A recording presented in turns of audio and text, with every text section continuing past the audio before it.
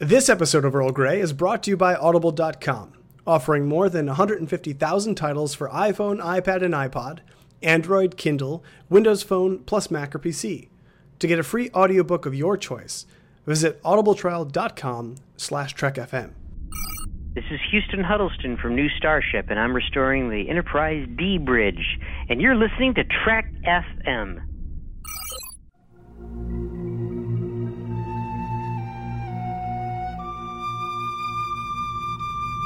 Tea Earl Grey, hot.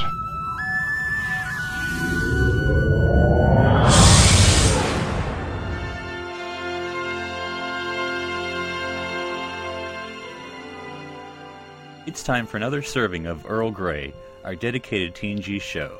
I'm Philip Gilfus, sitting in the center chair this week. I'm joined by my co-host, sitting on my left, Lieutenant Commander Daniel Prue. Now, Daniel, a lot of people can't tell where you're from originally. Didn't you have an accent when we first met? Philip, I've got to say, at least you noticed something else about me personally, besides the ridiculous outfit you make me wear. So I don't know what crazy exotic idea you had in your head about who I was, but yeah, I did actually have an accent, and I lost it. Oh, okay. Well, I can get it. It's kind of a very high English bridge here. And I'm also joined by my scant-wearing co-host, Commander Darren Moser.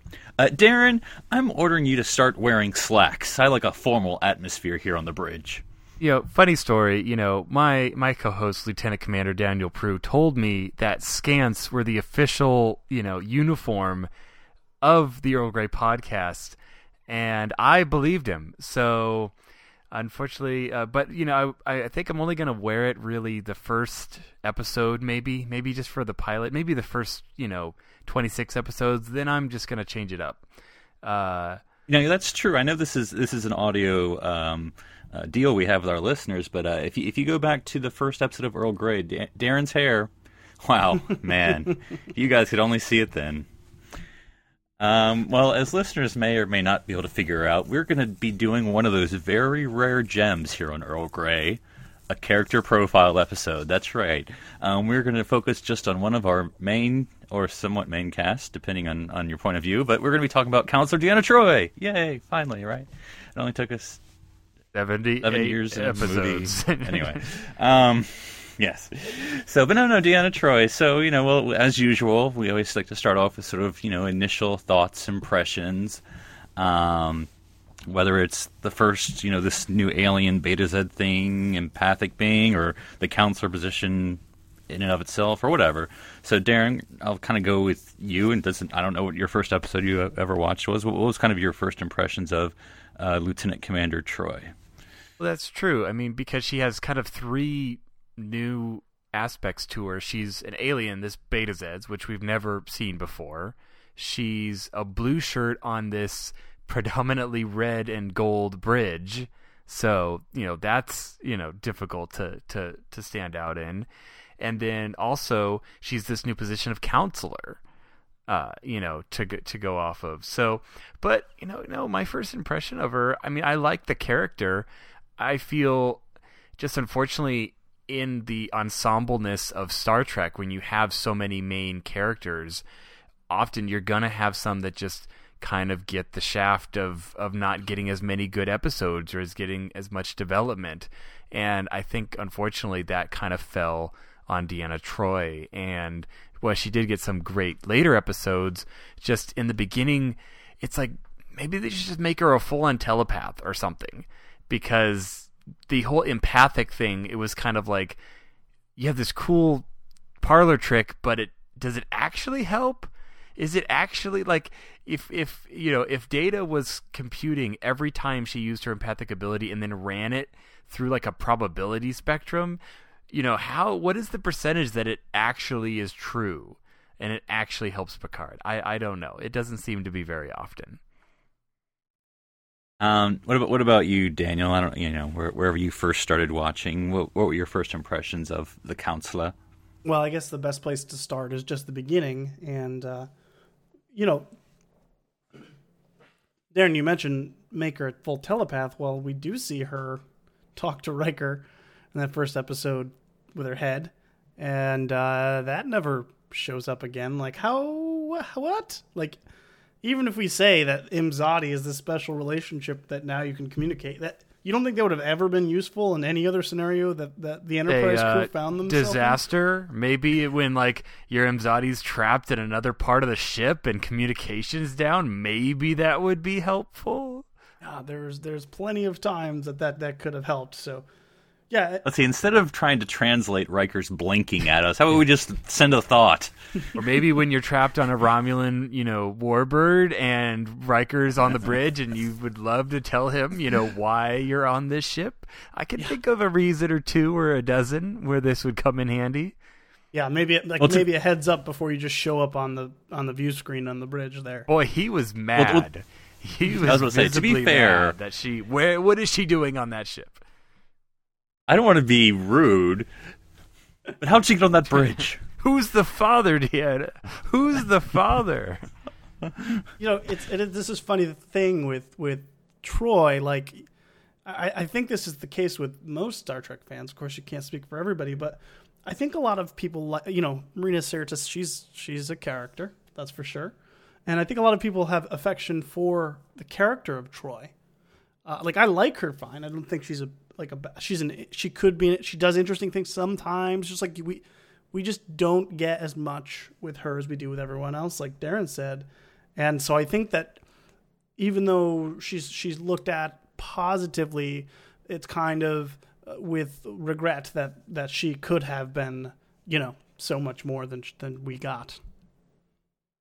Right. And so I'm going to do something a little unusual, talking about a character. We're just going to throw everything bad up front. So that way we can just get it out there and then talk about all the great things with the rest of it. So we're just going to pile up here just the things that just didn't work for us with Troy, or things that weren't so great, or whatever. So we're just going to get it all out of our system. So I don't know. I feel like I'll just breach perhaps the semi-obvious one, and that's Darren, you mentioned that she was a blue shirt.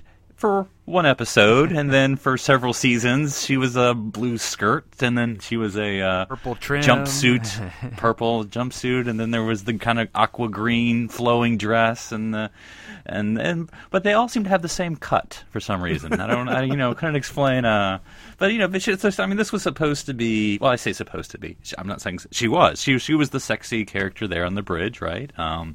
Tasha was always in a uniform, and exactly. Even Ro and all the nameless female con officers were all in uniforms. But this was the quote unquote exotic, sexy character, and before there was this. I feel like I should have like the Star Trek announcer voice. Before there was Seven, before T'Pol, there was Troy. Of course, I don't know. You could always go back to TOS with Rand and the miniskirts and all that. But I mean, like Darren, just look, the dressing her different, the making her the cheerleader in space or the whatever. What was that all about? Yeah, I mean, there's that. There's the inconsistent accent, which that's just when you have 7 seasons of something, you're going to have things change, but it pretty abruptly vanished, I think, after a season or two. Yeah, and the uniform, yeah, that's a good point. I never thought about the fact that, when Ro shows up, well, of course she's in a uniform. She's not in this, red dress, because, why would that make any sense? Yeah, it's, if you're going to create this new position of counselor, I think it would give so much more weight if she was in a uniform like everyone else, instead of, but it's she because of her Betazoid heritage, she checked the affirmative action box and she doesn't have to wear the same as there. Something like that. That's what I feel. It's what it feels like happens, and it's. Well, she should have been wearing half a uniform then, right? At least like a midriff or something. I don't know. This isn't the mirror universe, okay? We don't get the mirror universe. That's Mirror Universe Troy. She's in a full uniform. That's how you know it's. And she escaped to our universe in season 5. She's a fantastic pilot. Well, yeah. I mean, Daniel, because I'm thinking about, like, okay, if you want to use the excuse that she, like, again, Encounter at Farpoint, she's in a uniform. In case anyone does not remember that, she was in a uniform. It was a scant, but it was a uniform in Encounter, and apparently they're like, no, that's not working. Let's put her in a jumpsuit. But again, if you're the counselor, I'm like, that's supposed to make people more at ease that they're looking at your cleavage. I mean, I don't see how that works as a counseling technique. And it it's didn't work for Reg. I mean, at least in TOS, all the women had the same uniform. I mean, if she had, let's say she had kept the pilot uniform, well, right behind her is Yar, who is not in, like, a, quote unquote female version of the uniform. She's in a regular uniform. It's like, what's going on? Yeah. Now, when you say that she's wearing a pilot uniform, Darren, I know what you're meaning, but anyway, that's I did not say pilot repercussions. Uniform. I Which did not say that. Oh goodness! What about you, Dan? What were some sort of things that maybe again, we'll let it all up here up front. Some things that maybe annoyed you about either not Marina or Troy herself, and maybe the way she was written, or just the things they had her doing or not doing. What's your personal beef with the actress? Okay, we need to know. That's right. Twitter handle is slightly insane. I don't know. No. Talking about a counselor on the bridge doesn't really make sense to me, especially because that's not the way she was used most of the time. Like, counselor would be an interesting kind of, I think, reoccurring character that they could have had on the show. But really what she was used for, honestly, well, what she was used for, as it was written, was stating the obvious. There's an angry Romulan on the screen, spitting about how he's going to shoot photon torpedoes and cuts off the view screen, and she goes, I think he's angry. Like, yeah, thanks. I have one job to do. It's dumb, I was gonna say but I'm going to do it, okay? It's just so, like, and then, like, she's there occasionally to give some sort of information that we couldn't get otherwise. So Picard essentially uses her for espionage. It's really what she's there for, right? She's there to tell the captain if the people on the other end of the phone call are lying or not. And that's the only reason why she's on the bridge, and it's never used enough, and it's never really explored. It's just a plot device, and that's why she just kind of flounders a lot of the time and just spits out really obvious nonsense. If she had gotten promoted to captain, she would have been Captain Obvious. Well, it's interesting how when you have even an empath, on your bridge staff there, and like you said, the alien or the forehead of the week's on the view screen, and Picard gives the universal cut the line gesture. Oh, you gave us the "we're dead" sign, and I agreed with you. Didn't think of a theme to this episode. And Troy will be like, "No, he's lying." But usually, what happens actually is that Dana's like, "Oh, I'm sorry. This is the one race that we can't read. It's the Ferengi. It's an android. It's something. Anyway." Well, I agree with what you said though, Daniel. Because do this thought experiment. Okay, take the character of Deanna Troi, who is a counselor, but she's not a Beta Z. She's just human. Why would she sit right next to the captain and need to be there in these bridge level decisions? She wouldn't. She would be like the head of HR, like Chakotay. And he didn't need to be on those discussions either. So yeah. So when you need to figure stuff out, or when Commander Dunsel. Well, no, but she would be the one in like the Barclay episode who tells Geordi he's got to deal with it. Like, that would make sense. Like, she, I get, on a ship of 1,000, like, maintaining the morale of the crew and all of that. But, yeah, but it's like, the other counselor we see is, Esri Dax. And, Assistant to the counselor, yeah. But, yeah, it's like, I don't see her being in ops being like, well, I'll use my, all counselors are inherently empathic or something. I don't know.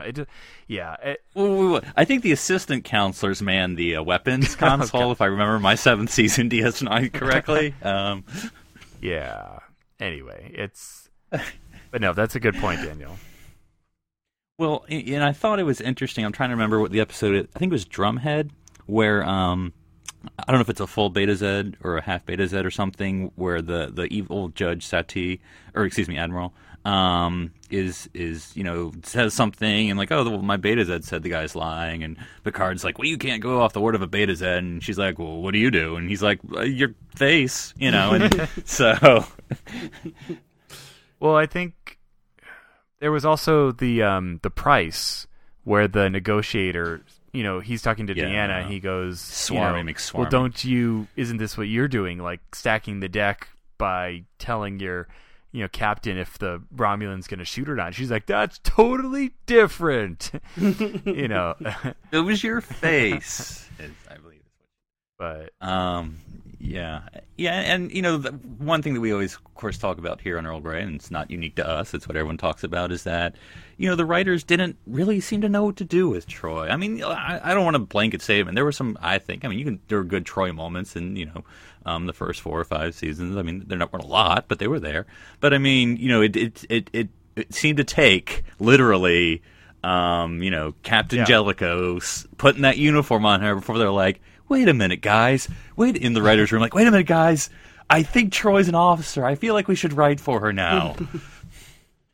Yeah, it's when the writers start respecting the character, then the audience is going to. It's just, they didn't care at that point. They were so single-minded in their use of her, and it was clear to everyone what their purpose was. Like when a lot of people had concerns when 7 of 9 was coming on to Voyager. But it turns out, you can have a sexy lady character in a skin-tight suit and still write really good material for her, and she can become a crazy, awesome character. But they like forgot that she was a character and just thought she was maybe like a prop, I guess. I don't know. Maybe they thought she was attached to that chair. Well, then they just kept using her empathic ability as this like cop out of like, well, how are we going to, communicate this? Just Troy picks up some vibe or something, or it's like one moon circles another, it must be hydrogen, blah, blah. It's like, no, this is dumb. I mean, how many Troy stories can you think of that don't center around, her as just being a vehicle for something else, like with her powers? Like, I can't really think of anything off the top. Oh, I can think of that one episode where she makes that guy eat chocolate. Oh, I do. That's where the 3 ambassadors are here. Yes. Yeah. It's the weird. Well, I mean, it's not bad, but the weird Picard love story. Yeah, that is weird. And the one that they made in Voyager, except it was Tuvok. It was so exactly the same episode. Who did it better? Come on, TTJ. We need to do a comparison. Who did it better? That's right.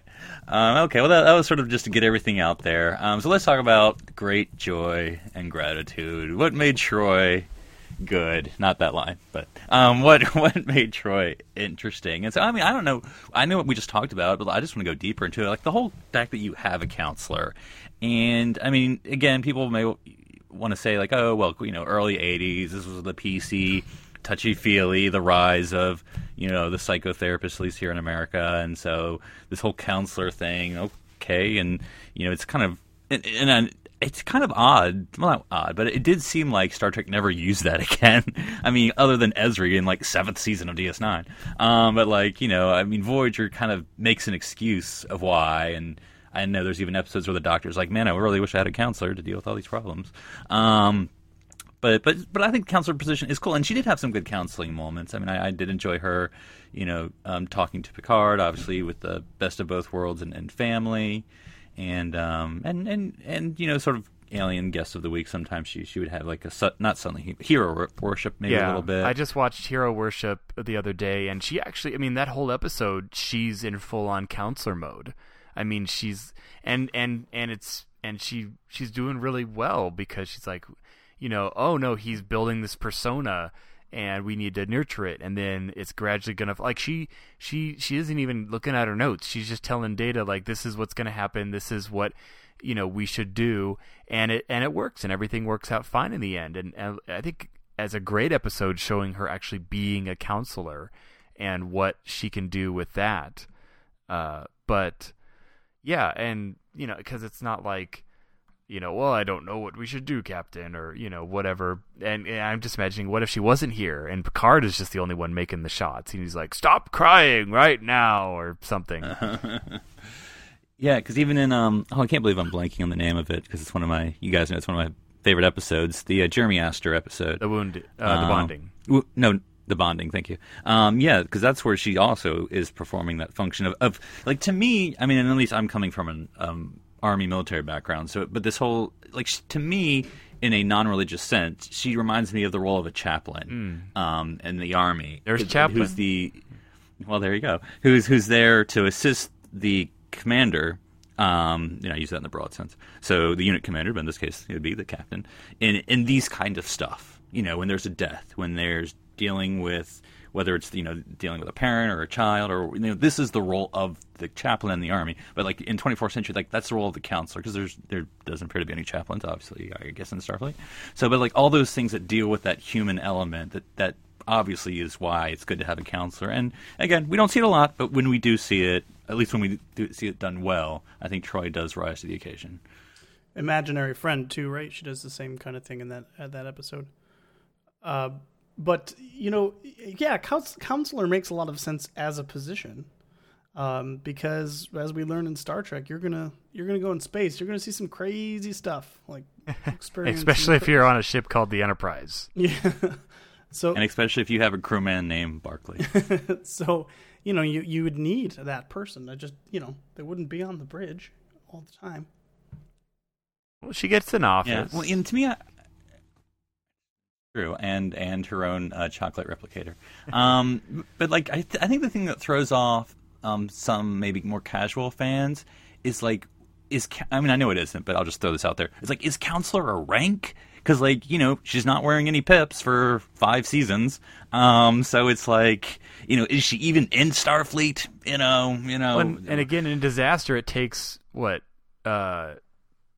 O'Brien to remind her, hey, don't forget, you actually have rank.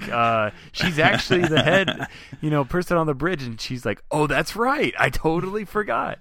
Well, I assume that rank is honorary. We know where her pips went, O'Brien. Yeah, so I mean, it's one of those. It in a very, very, very long dotted line. It kind of reminds me of Hoshi. In Enterprise, where it's like, did she go to Starfleet Academy? Like, you go to like Troy the same way, like,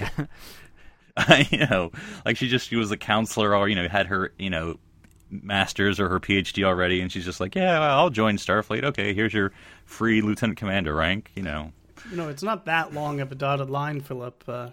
Deanna Troi and Hoshi interacted with each other, so it's okay. Oh, gosh. At least Data had to go through the whole academy, okay? We know his was an honorary. Anything, I mean, like, and I guess I'll just talk about, again, I know we're repeating ourselves, but the whole Beta Z thing, just to explore it fully. It's always interesting to introduce a new alien, but I think and I don't know, Daniel, I know sometimes you make this comment about, aliens that look incredibly like humans. Like, do you think it would have been different if they had actually made her look more alien and, had to put up some more makeup other than just, heavy contacts, regular makeup? Yeah. Yeah. No, I don't think so. I guess I've never really thought about that before, but I don't think so.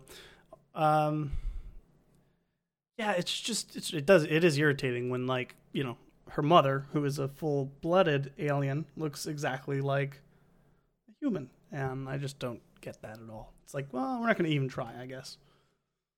Yeah, and not that there has to be, conflict in every, mixed race alien. We got it with Spock, and we got it with B'Elanna, but like, it doesn't necessarily always have to be there. But like, I don't know, Troy never. She never seemed to be conflicted about being, am I a Beta Z? Am I a human? Blah blah blah. Because they look the same. There was the one at the Lost when Riker kind of gave her a lecture about that. Oh man, yeah. Yeah. Okay, yeah. Can we? Because I don't know whether this would go in the really bad or really good portion. So like, yeah, and I know I've talked about this before in prior episodes, but this gives me an excuse. Okay, so the Lost. And I don't know who here is. I'm talking to you too, not just the listeners. I don't know, because the listeners can't talk back right now. I don't know who has seen The Lost recently, because I haven't, not recently. I remember that being as like, okay of an episode. I don't know, whatever. But like to me, Troy and Riker reveal their true face. I know I've said it again, but like it's that part where like I forget if Troy's just like complaining or yelling at Riker or something. Apart. Yeah, and then Riker just gives her that like you would think the normal human response would be to comfort her or hug her, but no, we'll just get that he gets that evil grin on his face and like, oh, here's the real Deanna, the real you've always thought you were a little bit better than us, didn't you? I'm like, oh my god, this is how you really are, isn't it? I actually love that scene and hate that episode. I find Troy almost completely insufferable throughout the entire thing, and I think Riker was tough love, man. Sometimes you gotta she was being out of line in every way, shape, and form. Like she had melted down, and the only way that she was gonna to get back up was somebody had to just be honest with her. And who else is gonna do that on that ship but Riker? Well, because as a Beta Z, she like never embraced her culture. At least she didn't. I mean, you wouldn't even know she was a Beta Z unless her mother. I mean, every aspect of Beta Z culture is explored through her mother. She never has a line like, "Oh, well, on Beta Z we do things this way," or "Oh, when growing up on or anything like nothing." She never rings the gong when she's eating chocolate. She never talks about recess in 5th grade was nude. I think this is just their wedding. I think you're drawing this conclusion. I'm not sure where from, but because you know what, it's really difficult to write. First of all, it's really difficult to write characters that are completely telepathic like that all the time. But like a society that's completely telepathic would be really interesting to be explored. But we never really do more than dip our toes in the water, but in the mud. Yeah. Like a mud bath. Oh God. Okay. But that's true. I mean, I remember, I think I've mentioned this before in this podcast, like a YT book I read a long time ago called Animorphs, and yes. they had this like psychic link or something where they all could read each other's minds. And in the very beginning it was really weird because humans, like, we are totally not accustomed to now all of a sudden every thought we have is now shared in this like mini collective, but they all move past it really fast where they you just you have a really awkward week of everyone knows everyone else's dirty laundry, and then you just kind of move on, and yeah, it's like, what would a whole planet of people like that be like? That just or is it just because we are telepathic doesn't mean we're constantly reading each other's minds? But maybe it is. I don't know. It's like when you pull up to the drive-thru, to get your order, do you tell them or do you telepathically tell the cook? These are the things I need to know. These are important things, guys. Don't laugh. Well, there's that one episode I remember where like, my goodness, what is her name? You remember it so well, Dan. I know. Remember me? No. The name of the mother, Loxana, is talking to Deanna through their minds, and like Troy's getting mad. She's like, no, on this ship we talk like they do. But so it sounds like that's just the way it is. And the way that Loxana was over the top and had no filter and just kind of said what she wanted, I think that's at least a little bit about what the kind of people a planet like that would produce, because you don't have a filter. If people can just read what your mind, if they can call you on your BS right away, there's no point to even try. And that's why she left. Well, and so we have, post whatever chain of command, and we already did our commentary for the TNG version of Second Skin, whatever, Face of the Enemy. Oh yeah. Yeah, so I mean, the reason we're not talking about this is because we already talked about. Well, we should mention it, I suppose. That obviously that's a great episode of Troy kicking butt and taking names and killing Romulans, being Tal Shiar. Exactly. So yeah, I mean, she definitely seemed to discover herself, or the writers discovered her, and so she definitely proved to be kicked butt after she got promoted to commander. That why they conscripted her for that secret mission? They knew she'd been promoted. Oh, well, you're a commander now, so let's kidnap you for this super secret Tal Shiar mission. That's right. Yes, we actually show some of our characters getting promoted. So anyway, and we've mentioned it, but let's kind of go in depth here on sort of the relationships with Deanna. Who she was sort of most seen with, and of course, even though I don't want to, I guess we have to under contract.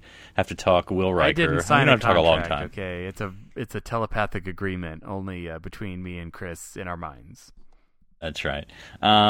We've talked about it a lot, and I'm sure we'll talk about it in the future, so we can do it very quickly. But, the way this character is in many ways introduced in Encounter is, oh, yes, she has this, former relationship, current future. Yeah, / parallel. Anyway, relationship with Will, obviously, and so, I don't know, we've talked about it before, but anything else you either want to add on, at least from Troy's perspective on this relationship? Great. Yeah, well, I think we saw in Second Chances, which is obviously a Riker episode, but it does reveal Troy's backstory, because, the whole thing is supposed to be set up that Troy and Riker had this relationship, and the Riker's like, yeah, I got a cool job, bye. And that Troy was basically heartbroken after that. Like, oh, you didn't even say goodbye. And in Second Chances, she talks about this. She was sort of, pining over him for months or years or whatever it was. So, and then, when she saw him again, she's like, I'm over you, I guess. Yeah, Second Chances is a great way of doing like a sci-fi backstory, because you don't have to do a flashback. You just bring the past version forward in true sci-fi fashion. And give it a beard. And eventual with removable sideburns. But it makes it's I don't think I'd really noticed it until you started pointing it out when we were having our episodes, Philip, of just how abusive and bad their relationship is. It's really bad. But 24th century, whatever. I think we've talked about this topic so much, but and hopefully in the books and the Titan books, maybe things turn around. Maybe once they have a kid, maybe they just needed a kid. Like children solve everything. More than 2 days. I'm talking a full lifespan here. That Ian had a full lifespan, Darren. He played with puppies. I wasn't talking about the puppy. But again, we're not telling anything people don't know. But okay, so eventually they get married and off on the Titan, and then what do we imagine Troy does next? So she's still counselor, right? It's kind of you're sort of stuck there once you're at the top, right? There's no the head of counselor, Starfleet counselor, counselor medical. Beverly does. She's counselor in chief. Yeah. Which that's got to be weird to be the counselor's the captain's wife. So you're going for your session and be like, man, the captain has been writing. He's a great guy. Yeah, he's Mr. In fact, Troy. I don't have anything. Yeah, I don't have anything bad to say. I feel like I'm cured. Okay. We talked about it before. I've wanted to read some of the Titan books. I just haven't gotten around to. Have either of you read any of those? Well, there you go. Yeah, they lived happily ever after. And sailed off into the star like Star Trek 6. And she wrote her signature. And so Riker writes, Will scratch TROI. Well, no, retroactively, the T in his name now stands for Troy. So he's William Troy Riker. Gosh. Yeah, he wanted to change it because the word Thomas now it just has bad memories. Bad kind of. I've never thought about that before, but you just messed up my middle name. Thanks, Thomas. I always hated that name. Mom anyway. Always loved you best. Your mom doesn't even know you exist. She's dead. But anyway, so on a total tangent, that would have been an even better episode. Is if instead of Thomas popping up on DS9, he shows up with Kyle Riker? Yeah, Kyle Riker. And he doesn't know. And he just totally punks him. That would have been fun. I think we definitely need more Star Trek punked episodes. But okay, so we mentioned Loxana, and like it's interesting because we had here's a weird thing, not weird, different, because aliens are different, not weird. Good Troy save, had an arranged, Philip. I think they fell for it, Darren. That Troy had an arranged marriage. Just throwing that out there. Well, so did Spock, and so did T'Pol. So That's true. That's true. And yet That's none true. of them have ended up with their arranged people. So in the 24th Their system's century, I falling don't think apart. it really works like it's supposed to. Also, it failed was contract. season 1, so Because I was trying to think of, you'd mentioned earlier, Darren, about other Beta Zeds. I was trying to think of that other couple, but like they were human. They weren't Beta Zed, actually, now that I thought about it. So The only other bit that we see is that there's like Tim, Crazy. Tin Man, Yeah. Senior Psycho Man. we also get the Suter, mayor of Sunnydale. who's pretty cool. Who was that? Suter from Voyager. Oh yeah. That's true. Well, yeah, because he never had issues. You know what? Just remembering real quick, why could he not read people's minds? Could he do it? I don't remember him ever actually reading anybody's mind. That's how he could sense people looking at him the wrong way, even when he's looking the other way. Oh, I don't know. Oh, They just that's- kept him that's down how- on deck. Whatever. They kept changing the number. 12-42. It's a football score. But like the Loxana Deanna relationship, in some ways, like I get what they were doing. It was almost sort of like sitcom-y, like, oh, here comes mom, roll eyes And she's got a thing But for the almost- captain. It's really awkward. for my boss, But like in some ways, like I almost feel like there's a story there, like, and I don't know if it's Loxana's fault. The more that I think about it, like someone who, like, 'cause there's times Loxana just comes aboard and Deanna's like, "Gosh, mom, why are you here?" I'm like, she hasn't even said anything, Deanna. God. Everything she said to you has been inside your head. Calm down. But I mean, to me, and if I want to read into it, and I'm gonna, like, there does seem to be a rejection that we've just kind of invented in this episode of her rejecting Beta Z culture. Because, like you said, I mean, a lot of things Loxana does are traditional, and Deanna points out there may be old traditions. But I mean, This like is the 24th gong-giving century, thing. Mom. Jeez. I'm going to get married with in a white wedding dress. Don't you dare. No daughter of the sacred house of Reeks is going to get married in a wedding dress, if I have anything to say about it. yeah, I don't know. I don't think she rejects. I think it's kind of going a little too far to say she rejects Betazoid culture, because she was about to get married to that dude in that episode. Like, she was gonna go through with it. She didn't say no. I forget why doesn't she? I forget what happens. Because he was drawing a blonde lady and not a brunette. A very 80s looking Yeah. blonde lady. I'm just going to throw that out there with the. That makes Yes, about as that much was- sense as an early Troy episode, so I guess Yeah. that's Yeah. Yes, and early Troy. Well, and I just think she's acclimated to her environment, and well, first of all, she's half human, so that's probably pretty easy. And she went to Starfleet, and she's on a ship now. It's just Absolutely. like, you just go with. she just wants to be on her own merits, and then her Yeah. mom shows up, and it's like anyone with their mom at work. It's like it's never. Oh yeah. Yeah. Hey, it's there. There's no bring your mom to work day. That'd be weird. None of our moms listen to this, do they? Anyway, happy Mother's Day. Anyway, Today is my mother's birthday, actually. Believe it or not, really? it is And coincidental. you took 39 minutes and 5 seconds into the episode to tell us that? I mean, that's worse than Darren taking 2 tries at me making him say his I wife knew you was were going to perfect, go there. so- I knew. Well, happy birthday, Daniel's mom. She has a but name, yeah. Daniel. I know that Does she? she birthed me, so I'm very aware of her name. Anyway, but yeah, I don't know. So, I mean, what you just think that's a normal thing with the Loxana? And 'cause to me, that's almost like, I don't know, and at the risk of being rude, I suppose, it kind of reminds me sort of like the Jewish like son stereotype with the mom. Like, why aren't you married? Like yet? Mrs. You know, Wallowitz like- in the background. Yeah. Like we never see her. Yeah. We just hear her telepathically through her mind.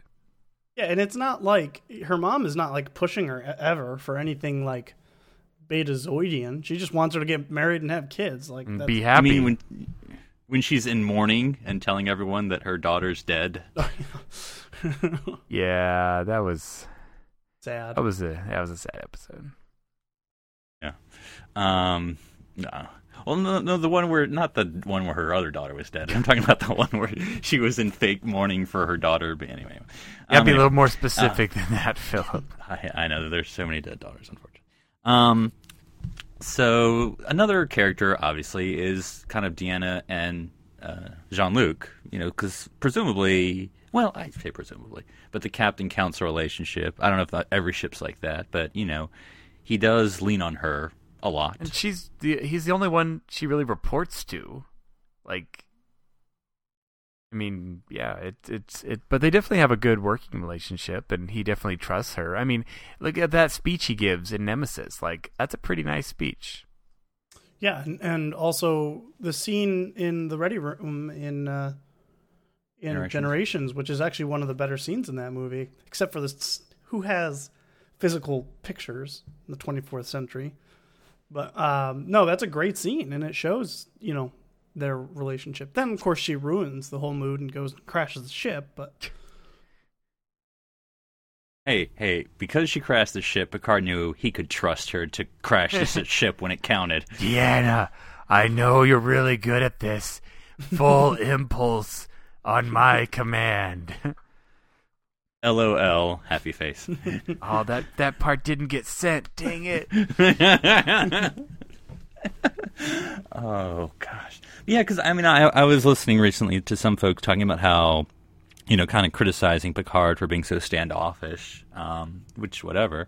I'm not going to say he's not. But I think Troy definitely bridges that gap. That, she almost has... It's like her and Riker are the only ones who have permission to just waltz into the ready room whenever they want and be like, what's wrong? I think Wesley can do that, too. The boy? No, but that's true. She does have, that kind of access to the captain, and, he trusts her. I mean, pretty much, if he ever has a problem, it's either Troy or Guinan he goes to. Your counselor, it's either your shrink or your bartender. Those are who you go to if you have problems. Ales for everyone. Too bad Guinan wasn't in that episode, because her reaction to that would have been hilarious. She gives all cat hands up like, you're not Picard. She would have pulled out that giant gun and shot the ceiling again. They just shot him point blank. Yeah, I was gonna say. You killed Captain.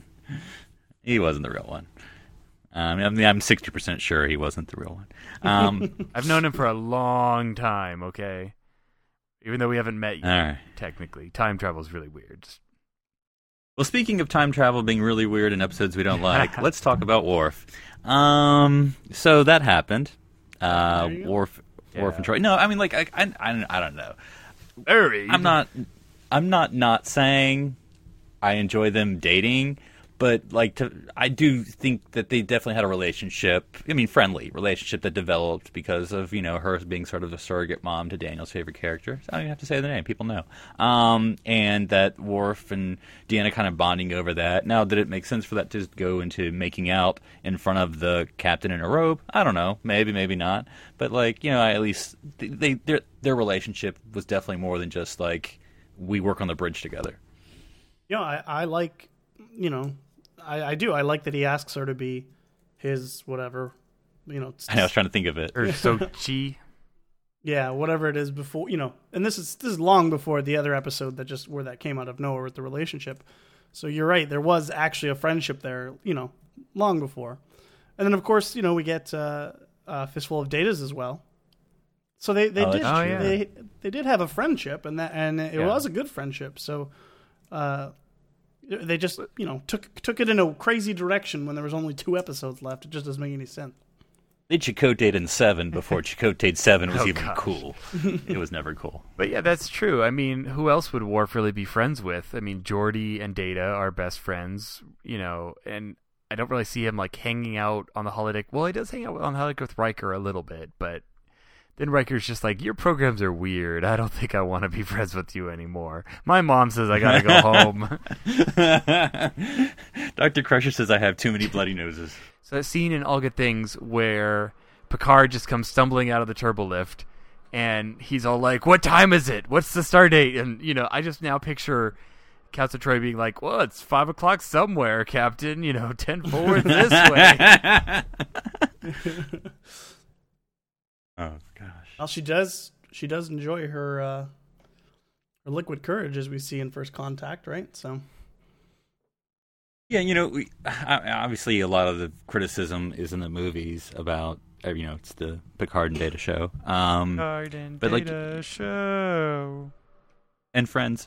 I'm thinking, like, in Generations, she, like you said, does do her counseling thing and crash the ship. So, check 2 boxes there. First Contact. In Star Trek Bingo? Exactly. I got a straight. Joe, that Troy. one shot of the exploding Klingon ship. Oh gosh, yes. That one's in the middle, I think. Free space. And so, in First Contact, I always like how, we get every Starfleet officer has just all the knowledge in the world. Like, of course she's the flight controller for the Phoenix, 'cause reasons. Right. I don't know. She's good at counting down before things. Okay. I don't know. Oh goodness! And then in Insurrection, she's in that scene. No, I mean, hey, it's the Riker, it's the Triker. I want to know. I mean, I roll eyes, but it made sense. How did the Phoenix land? How did they get off the Phoenix? Because it's a missile. Usually, if I They might have know had my Harry Potter correctly, the Phoenix usually burns up and then reborn. Yes. They might have had, it might have detached the front capsule there. Oh, that makes sense. No, I think Cochrane, he's like, all right, I got warp 1. How are we getting down? Oh, I should have been so drunk when I designed this thing. Arg! And then in Insurrection, she has the Triker stuff, which is good. I'm not making fun of it. It made sense.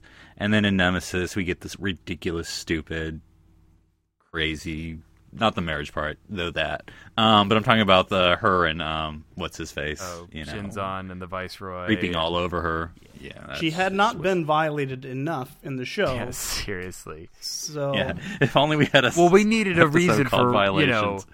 Riker to be mad. I mean, if Riker's mad when she's on another ship, he's going to be mad when, Picard's been cloned. He's just mad at all the bad guys. Riker's got your back. Yeah, I mean, and in no way making light of it. I mean, but, Troy, again, I'm zero making light of this. Troy gets raped several times in Star Trek Next Generation. Again, I'm not making fun of okay, Nemesis, yeah, that basically there.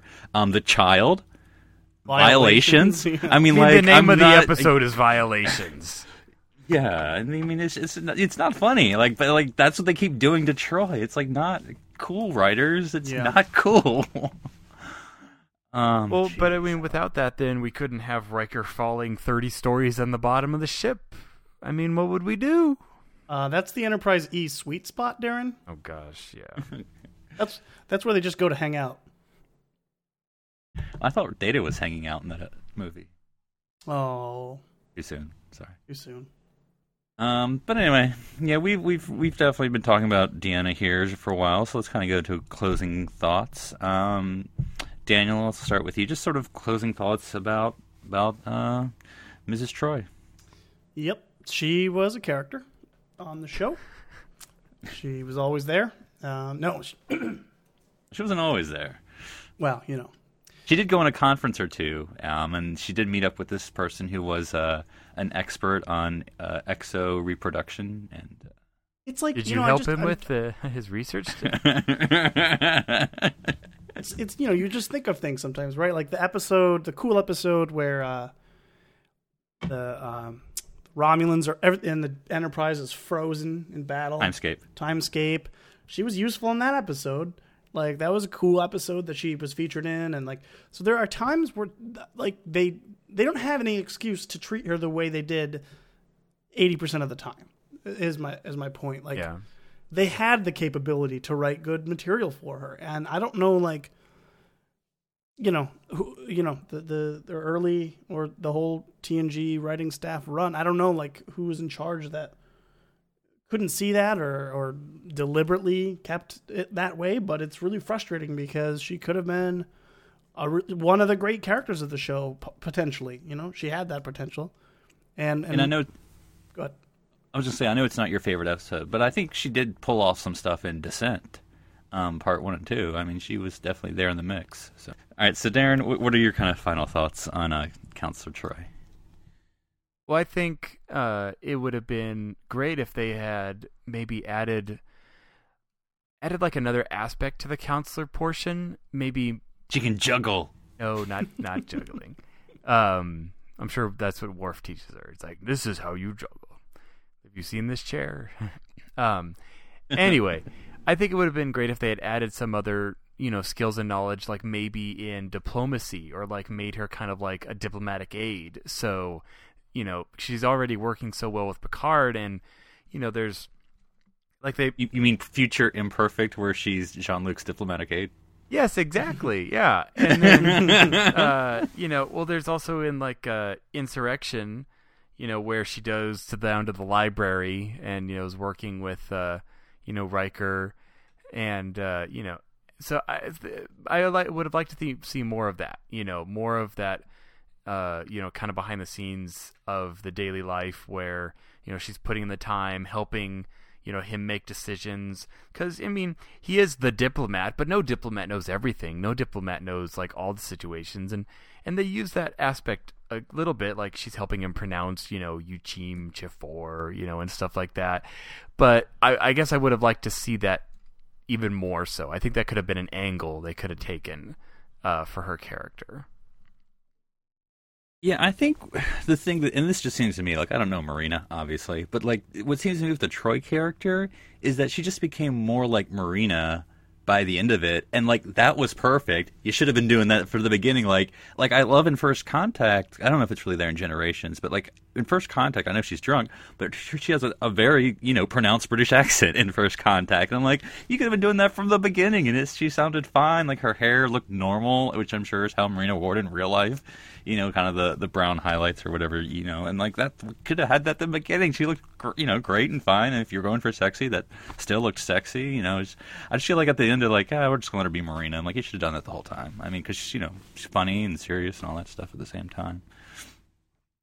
But, yeah, I mean, I think we all sort of don't blame the actor or for anything she did, but we definitely think more could have been done. So, but again, I think she definitely has some great moments.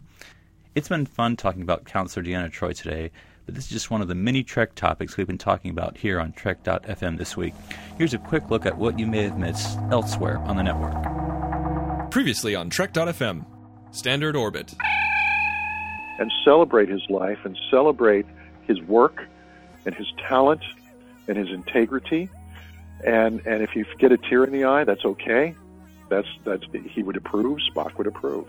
And he'd say, you humans, why do you feel you need to do this? But he would approve. Earl Grey. Like, I'm expecting Ricardo Martaban to, like, walk around the corner and be like, Captain Picard, welcome. This is Risa 5! The shuttlecraft. The Orb. Usually you want to be able to capture it or isolate one, but you can't do that either because it just keeps, so it really does seem like a conundrum of, okay, how do we take this down? This minefield, they are the tribbles of war. To the journey! One guy's like, why don't we just write better stories for Wesley? And then the lead writer's like, you out now!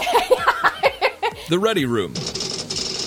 Riker's all pissed because he can't prop his leg up with no gravity. He tries, though. He tries. He's trying. I can picture it. But then the momentum makes him somersault. Which really just makes him look spread eagle. Going in circles. He's spinning. Commentary, Trek Stars. It's also the end of a character and a thing that is really about how death is just a part of life. And that while there's an end, it doesn't mean that it's the end. Literary Treks.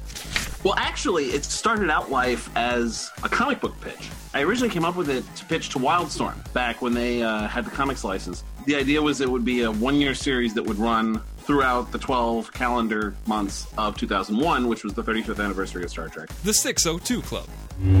Sometimes that just works better because you can create and craft a story that's very compelling because you're not having to worry about what's happened to other places. Okay, we have to make sure this is going to connect to this, and My guess is somehow Agent Carter is going to have something to do with Agents of S.H.I.E.L.D. later on, and maybe something that happens in Age of Ultron. Warp 5. In the history of Axanar, Alec Peters and Christian Gossett wrote a section of the history dealing with the Arcanus campaign. And in the Arcanus campaign, a majority of Starfleet ships were destroyed. And that's what else is happening on Trek.fm.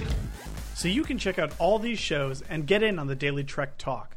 You'll find them in iTunes, Stitcher, TuneIn, the Windows Podcast Directory for Xbox and Zune, or you can stream from the website. Basically, you can find them anywhere.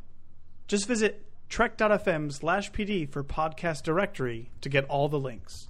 And if you would like to contact us to share your thoughts on today's show, just go to trekfm/contact. From there, choose Send to Show, and of course, select Earl Grey. These messages will be emailed to the three of us personally. Finally, in social media, you'll find us on Facebook at facebook.com/trekfm and on Twitter under username TrekFM. Our new listener discussion group is called The Babel Conference, found by typing The Babel Conference, of course, in the Facebook search field, so you can find us there. Please support our sponsor, Audible.com, who helps us bring Earl Grey to you each week.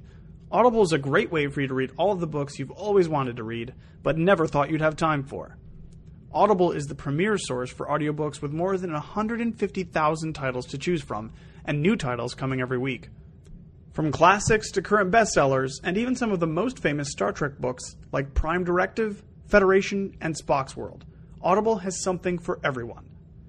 As a Trek FM listener, you can get a free audiobook of your choice, along with a 30-day trial to see just how great Audible is. So give it a try today, catch up on all those classic Star Trek books you've yet to read, and that latest novel from your favorite author as well. Just go to audibletrial.com/trekfm and sign up today. Again, that's audibletrial.com/trekfm, and we thank Audible for supporting Earl Grey and all of Trek FM.